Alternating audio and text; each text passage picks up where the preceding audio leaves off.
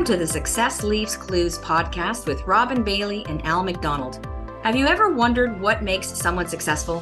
What are they doing that's different? How do they achieve greatness? We believe that success leaves clues. In this series, we are interviewing very successful people from different walks of life to hear their stories. We'd like to remind our listeners that the views expressed in this podcast are those of our guests and not necessarily those shared by our hosts.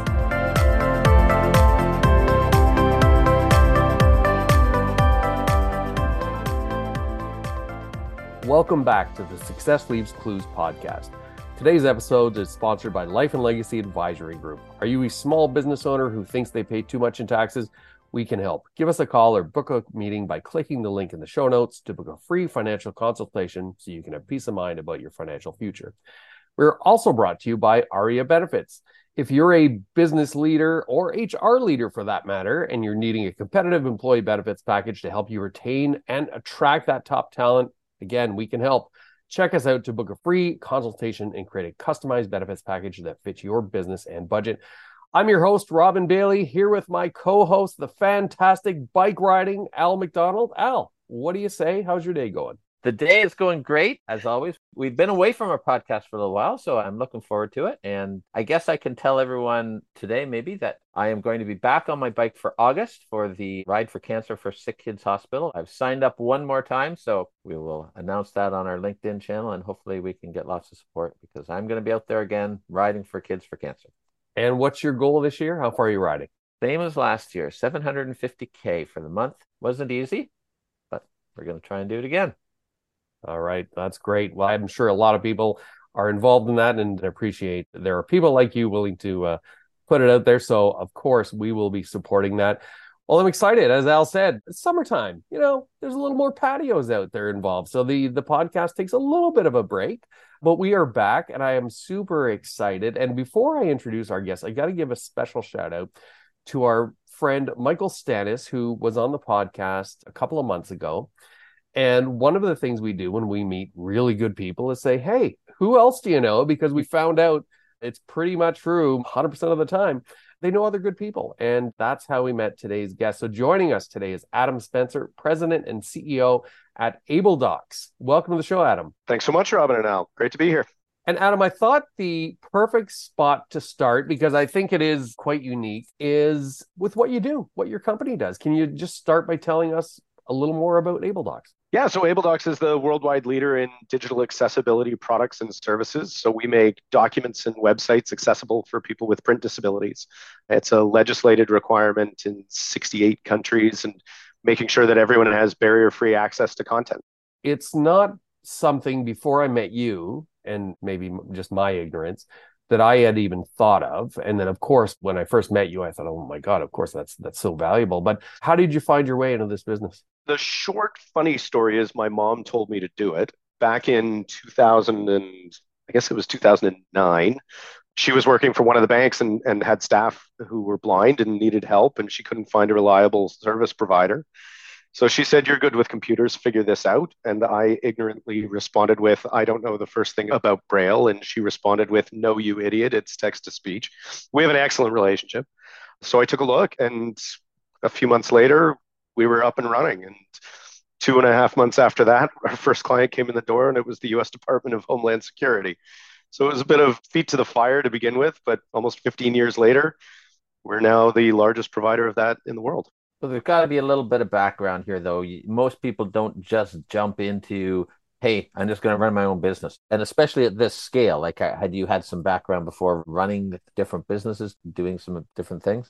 Well, I had started my first company in second year university. A couple of us got together, and that was at a time when everyone had network cabling running through their student housing in the ghettos, and wireless internet became a thing, and it was a great way for us to meet girls. So we started with running wireless networks at Queens, and we did that for a few months. And then I got into actually, this was by mistake. We thought we had found a computer for $250. And at that time, my laptop cost $6,800. And we thought we'd hit the jackpot and we were going to sell these computers to everyone. And it turns out that it was just a RAM upgrade. But that got me into tablet PCs before iPads were even a thing. So I ended up dropping out of university to run that business after we signed our first million, and then had a great run of success and then lost everything.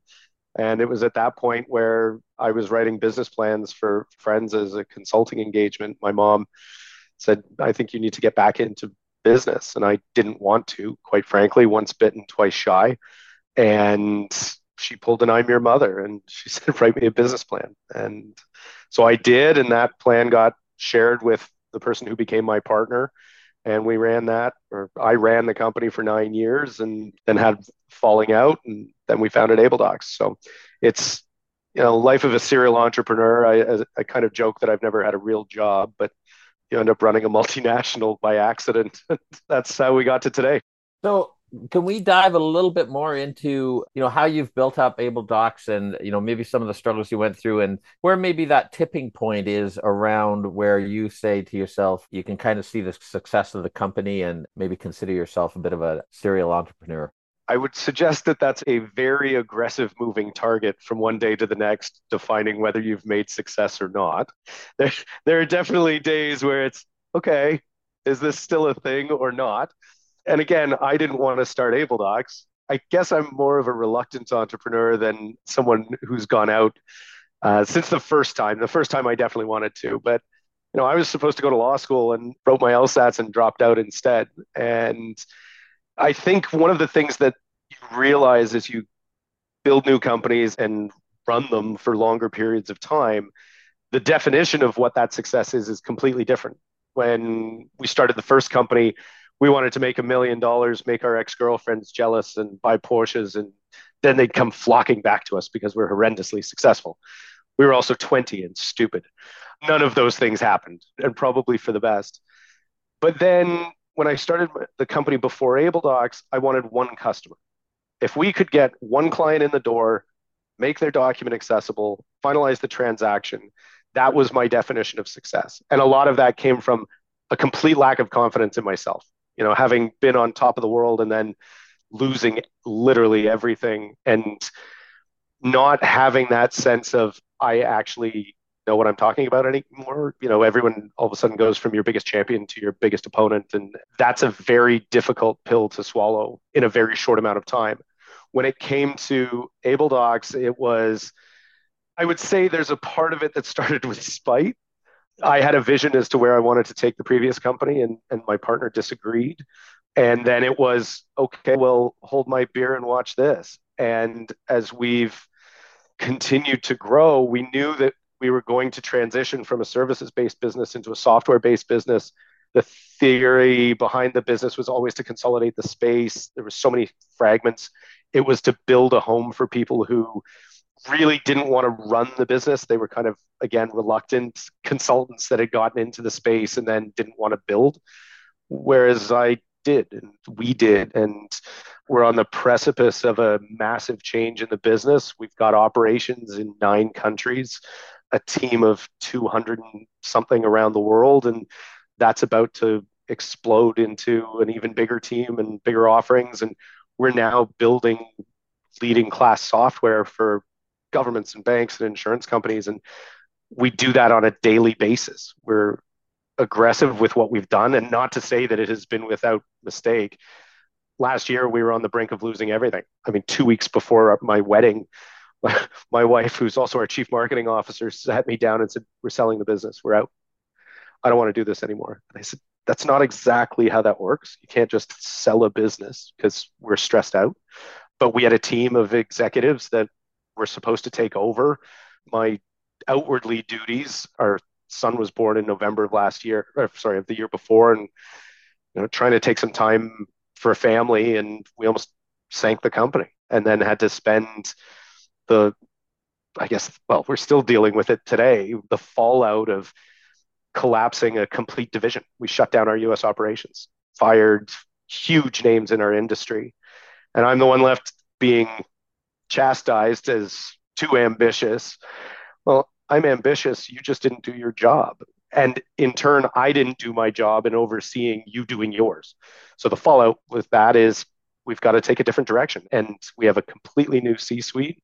And we're on the verge of, and legal will not allow me to share detail, but we're on the verge of something big for the company. And that's what we've been working towards. It's what does that next chapter look like? It's not build it to sell it, it's build it to build it. I love conversations like this, and I appreciate getting introductions to people like you. And our first call, which I always call the chemistry call to see if there's chemistry.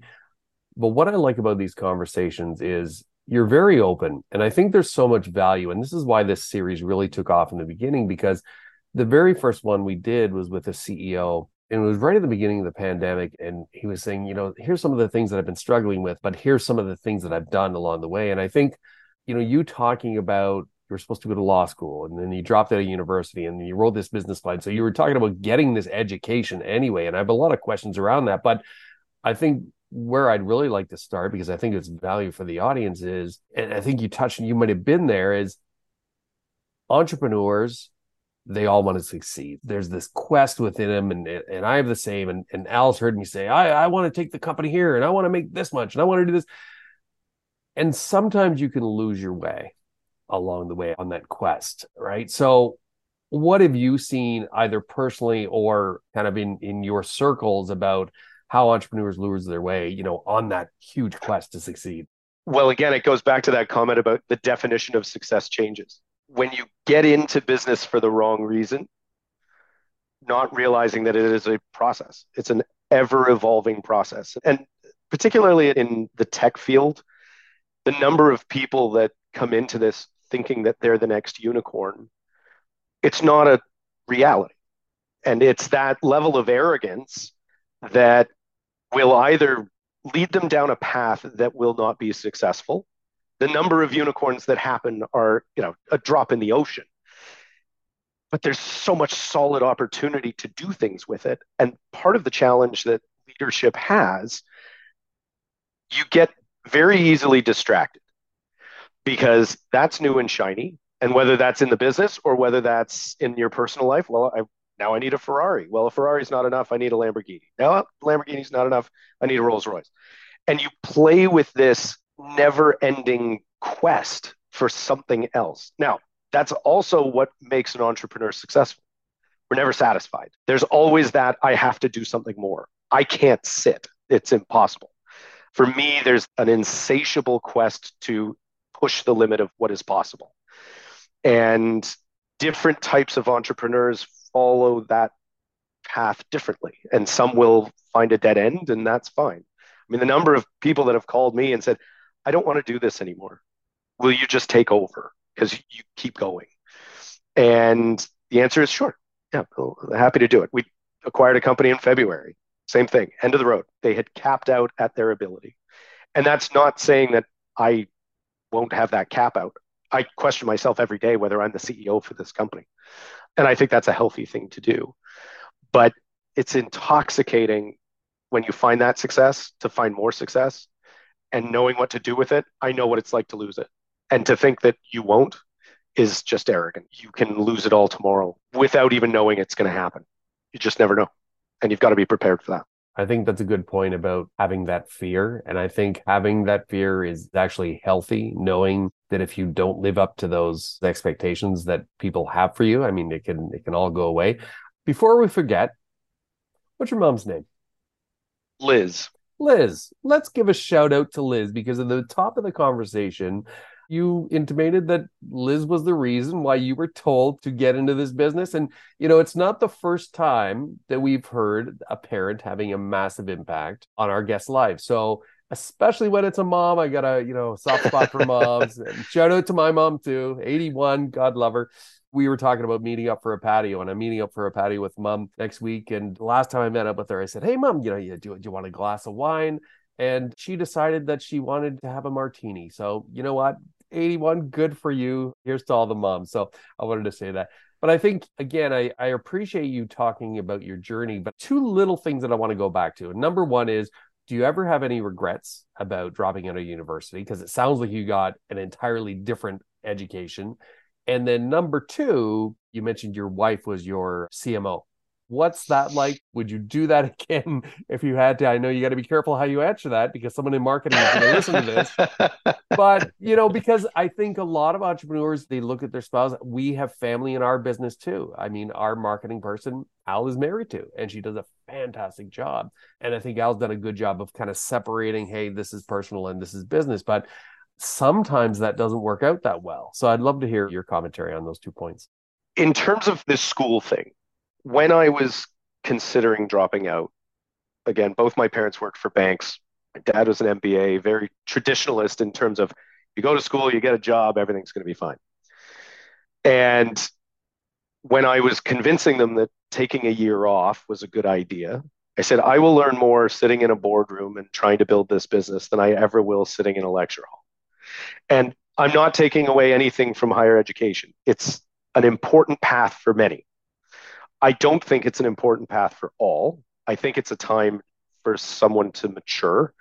I would suggest that I wasn't as mature as I needed to be by the time I left and learned some very aggressive lessons throughout the period past that, or the last 23 years. Oh no, it's 20 years. 20 years since I dropped out. Goodness me. And I'm 2 credits short from graduating. And when my company failed out, I had a personal advisory group. And one of them was, a senior HR person at one of the banks. And he said, all you can do is go back to school and finish your degree. And I said, why? I'm not going to be hired by a bank. I'm not going to be hired by an insurance company. That's not the path for me. I'm not a career guy. I know that. I am a sales guy. I am a strategy guy. I'm a thinking guy. I'm not a book guy. You talked about us connecting through Michael Stannis. The guys in my tech group always talk about all the books they read. I could not tell you the last book I read. I have no idea. I consume content on a daily basis. It's just not what I do. So I have no regrets. I will say, as a CEO, I wish I had gone to law school. It would have saved a ton of money on legal bills because I could have written the briefs myself. But no, I don't regret that. And I would say it's more about that growing up phase, that maturity and critical thinking ability, rather than I can memorize something and write an exam. I do that on a daily basis with work, and it's just a different path. I hope my doctors and lawyers go to school, but for me, I don't think my education is making a difference one way or another. Regarding working with my wife, it is the greatest joy I have every single day, and it is the greatest frustration and source of conflict in our relationship every day. That's not to say I would do it any different. Bluntly, she's the reason that we founded Abledocs. We were sitting on a plane and she said, you're going to do it. And we're going to build it together. And she comes from a family, her parents founded a company in 86 and their life was around building the business. I would say we don't know any different. It's just our life. Now, there are definitely times where I can turn it off. She doesn't turn it off as quickly as I do. And one of the reasons that I turned it off is actually because she told me I need to, because I had a stress-induced seizure, which is actually how Abledocs was founded. Worst guy walks into a bar story. Sober as a nun in Scotland, and I just lost everything in the company before this when my partner said she didn't want to sell. And I ended up having a cortisol overdose, and I passed out and dislocated my shoulder. And she's like, so what do we do now? Start Abledocs. And every day I wouldn't have done it without her, because again, I know what it takes to build a company, and it is an entire life's commitment. So when we're sitting at dinner and she's like, well, I want to talk about this meeting. I don't. I would like to talk about anything other than work because I talk about work all day. But then there are benefits to it. I mean, we travel the world together. We have the flexibility to bring our son with us. He hit 4 continents before he was 1. So there are definitely those pros and cons of being able to work together and build something amazing. She's the smartest person I know. She's incredible. The way that she keeps us in line, and we're very different personalities. We're both very aggressive people, but we approach things in a way that balances each other out. I'll do things that she would never do, and she'll hold us back from doing things that would, light our hair on fire. So it's a really good balance between us, and it's what makes us a great relationship. There are definitely days where we don't want to see each other, but at the end, we're best friends, and we've built something incredible. And again, getting to this transition point, it's what we've been working our lives for. So it's amazing to be able to celebrate the victories and work through the challenges with the person that matters most to you. That's awesome to hear. And I think that's the challenge, right? And that's the challenge for Al and his spouse. And we have another partner who has family in the business as well. And even my wife is not in the business, but sometimes, at the end of the day, she'll ask about what went on during the day. But I'm done by that point. Yeah. I don't want to recount what happened during the day. And that's a little unfair because she does want to know what's going on. She knows everybody in the business. I mean, she's known Al for 20 odd years. So it's a little unfair. So I have to balance that out. Like, I want to share, but I also want to be able to shut down at the end of the day and not talk about work. Like, let's move on. So it sounds like both of you have figured out a way to make it work and have fun and still growing the company. Kudos to you for your son hitting 4 continents already. I'm a big fan of traveling, so anytime I hear that, I mean, that's great. And what an experience that, as if you continue to do that, for your son to be able to continue to do that and get that education as well as you continue to travel. Yeah, it's definitely one of those, we're challenged right now. We've got a trip in September. I'm in Europe and North Africa, and Tara's in China, and we're trying to figure out, well, where does Aston go? So we're not sure yet. I don't think we've figured out those logistics, but it gives that flavor of life. I mean, he's able to experience things, and we're able to experience things together that if we had a traditional quote unquote job, just wouldn't be the case. I would say that's probably the biggest perk that we get from the need to travel for work and being able to do it together. I have a sneaking suspicion, because it's time in the podcast for Al's signature question. And I just have a sneaking suspicion you've got a good answer for this, because, I've really enjoyed this conversation, because I think especially people who are struggling out there, who are trying to figure it out, young people are trying to figure out what the next move is, having those days where as you said, you want to pull your hair out. I think it's really healthy to have conversations like this and hear conversations where you realize other people are struggling too, right? As you said, those unicorns are few and far between. And then the rest of us are just trying to build something that we're passionate about, that we really believe in. And I think, like you, Al, and I both really believe in the value of what we provide. I definitely see the value in what you're doing. So, Al, I'll let you take it away with our your signature question, and I'm happy to listen. Yeah, thanks. And before I just jump into that, this has been a fantastic conversation. I've been sitting back, listening, and taking this all in. And, a couple of things that really struck me. And, you said at the beginning, Adam, that you were the reluctant entrepreneur. But that being said, everything you've said since then, it sounds like, number one, that you really know yourself really well. You know what you're capable of. You know how you think and how you work. And sometimes that in itself is the thing that is missing in some cases, right? That people just don't know themselves and they go down the wrong paths.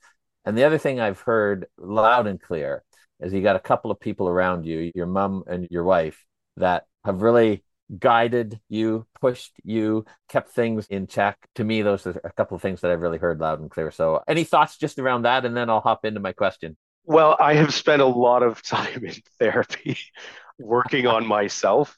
And part of that came when I lost everything. I was lost as a person, and I was a freight train that was out of control. And it stopped on a dime. And you take that moment to reflect of, well, who am I? What am I doing here? If everything I thought was right turned out to be wrong, then maybe I don't know anything. And as someone who is very confident with themselves, bordering arrogance sometimes, depending on how many glasses of wine I've had, my wife will share, it is critical to have that self-reflection. And one of the things that I rely on is the brotherhood of CEOs, because it's very lonely. And the challenges of the weight of the world, people who aren't in that position, whether it's a team of 5 or it's a team of 500 or a team of 5,000, at the end of the day, I am responsible for the lives of every single person in this company. The buck stops here, good, bad, or ugly. And as much as I want everything to be great, sometimes it isn't.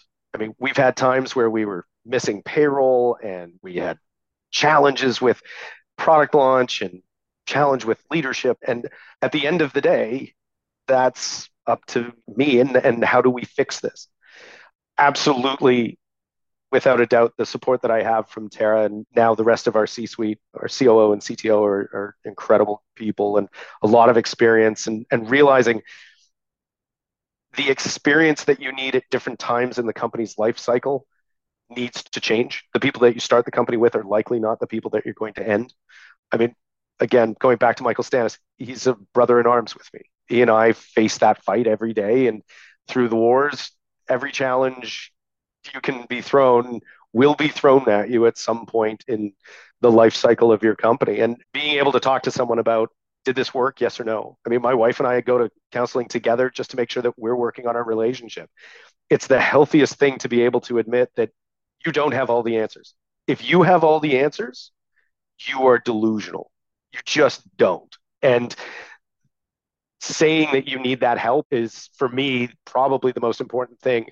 And having that vulnerability echoes through the company. When we look to the rest of the team to say, how do we make things better? I don't know how to make the production floor better anymore. I'm too far removed from it. I don't like that, but it's a reality. I have to focus on something else, which is in my wheelhouse that isn't in anyone else's in the business. And so being able to have that trust in the people around you, both personally and professionally, is critical to getting through the day. You know, I have a lot of my family who have worked in the company and still work in the company. My brother was my first employee and he came back. I actually forced him to quit because he was working a second job in his field. And he came back and he said, my industry is changing. I think we can build something great. Will you have me back? And I said, yes, but there's got to be a line. And we do that with everyone that we hire that we have a relationship with. There's a line. We can absolutely have fun on the weekend, but in the offices, it's different. Now, we're bringing them in because we think that they can do something. But I had to let go of my mom. I was like, you need to retire. We've put in a new system. And again, she's worked alongside me since she retired from the bank. And she loved what she did. She loved being involved. But at some point, there's a system that can do that now, and we're too big. And that's not an easy conversation to have when you're sunsetting your mom. And it's unfortunately part of the life cycle sometimes, but you've got to have that support and that grounding, someone to call you out. And that's the best person you can have next to you. Well, I'm glad I asked the question, and I'm glad you shared that. There was a lot of good information there, and especially, and we've heard this many times, and you said it too. You go through a number of failures, and again, it goes back to your definition of success, but you're going to fail a number of times on the way there. So I think that was great. So let's jump into the question I want to ask you. It goes like this. A society grows great when old persons plant trees in whose shade they will never sit. So can you talk about any of those proverbial trees that you might be planting? Well, I spend a lot of time in the standards committees and groups building framework that is legacy. And I don't have every answer. And I always joked when I started 15 years ago that we would be out of business in 5 years. Well, 15 years later, we're still trucking along. And, I think that wisdom says it's not ending anytime soon. We're trying to build something for everyone in the business. And, we've had people buy their houses and their first car and pay off their student loans. And we've created a program called Abledocs Inside Out, where we are hiring former female inmates. We're training them while they're inside a state correctional facility in the US. They work for us in there, and then we transition them to a full-time role with housing, benefits, and a full-time job. And one of the challenges, particularly in the United States and the criminal justice system, is that you're basically given a life sentence regardless of what you've done. You can't rent a house. You can't get a mortgage. You can't do anything. But the reality is 95% of the prison population comes home. And do you want to give them an opportunity or not? And my answer is, yeah, we want to give people an opportunity to succeed. So from a legacy project standpoint, that's definitely up there as one of our big ones. So I've never heard that before, and that's amazing. I just learned something, obviously. You're obviously helping a lot of people out in probably ways that they would never, ever be able to have that hand up. So good for you. We're trying one day at a time. I hear answers like that. And of course, it's always different for everybody. But I hear an answer like that. And I remember the day that Al said, hey, I've got this question I think is really good. What do you think about putting it into the episodes? And I'm thankful that he did that, because I'm not sure that would have came out. Yeah, I don't think you would have bragged about that to us, but I'm glad it did come out because it just reinforces, again, thank you, Mike Stannis, for the introduction. And it just proves to me over and over again that really good people know other really good people. So I want to say thank you so much for joining us today and sharing your journey. What's the best way for people to reach out to you if they have questions about yourself or what you're doing at Abledocs? LinkedIn is probably the best. We're pretty active on there. I'm happy to give out my email. I mean, anyone can email me at aspencer@abledocs.com or go through the website, but LinkedIn's usually a good way to get me. All right. Just don't randomly phone me. Never works. Never works. All right. Well, I even tell that to my wife. That does it for today's episode. I really enjoyed this conversation, as always. I hope you did too. If you have any questions for Al or myself, please feel free to give us a call or by joining the conversation on LinkedIn. Success leaves clues, my friends.